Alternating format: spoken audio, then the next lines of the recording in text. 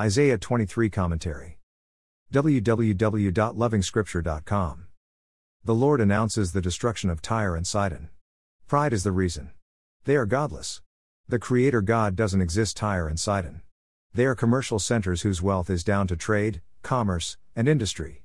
Work hard, deal wisely, and schedule your moves properly. That is all you need to succeed.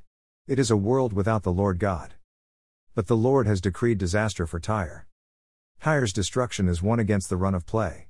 The sea won't believe it. When the Lord acts, rules of success stand in amazement. How can this happen? It defeats logic. Tyre shouldn't fall. But it happens because the Lord has decreed. No stability is stable enough to hold its own when the Creator God decides. 70 years look like a figure of speech, but historic references may confirm these time-based events. Israel had her own 70 years under foreign rule. Could it also refer to the sabbatical period of the Torah?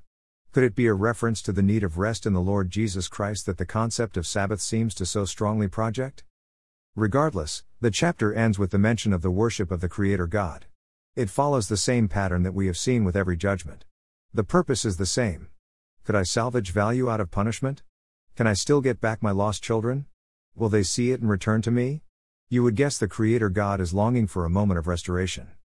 Let restoration be the last word, even for the lost. More resources visit http://www.lovingscripture.com.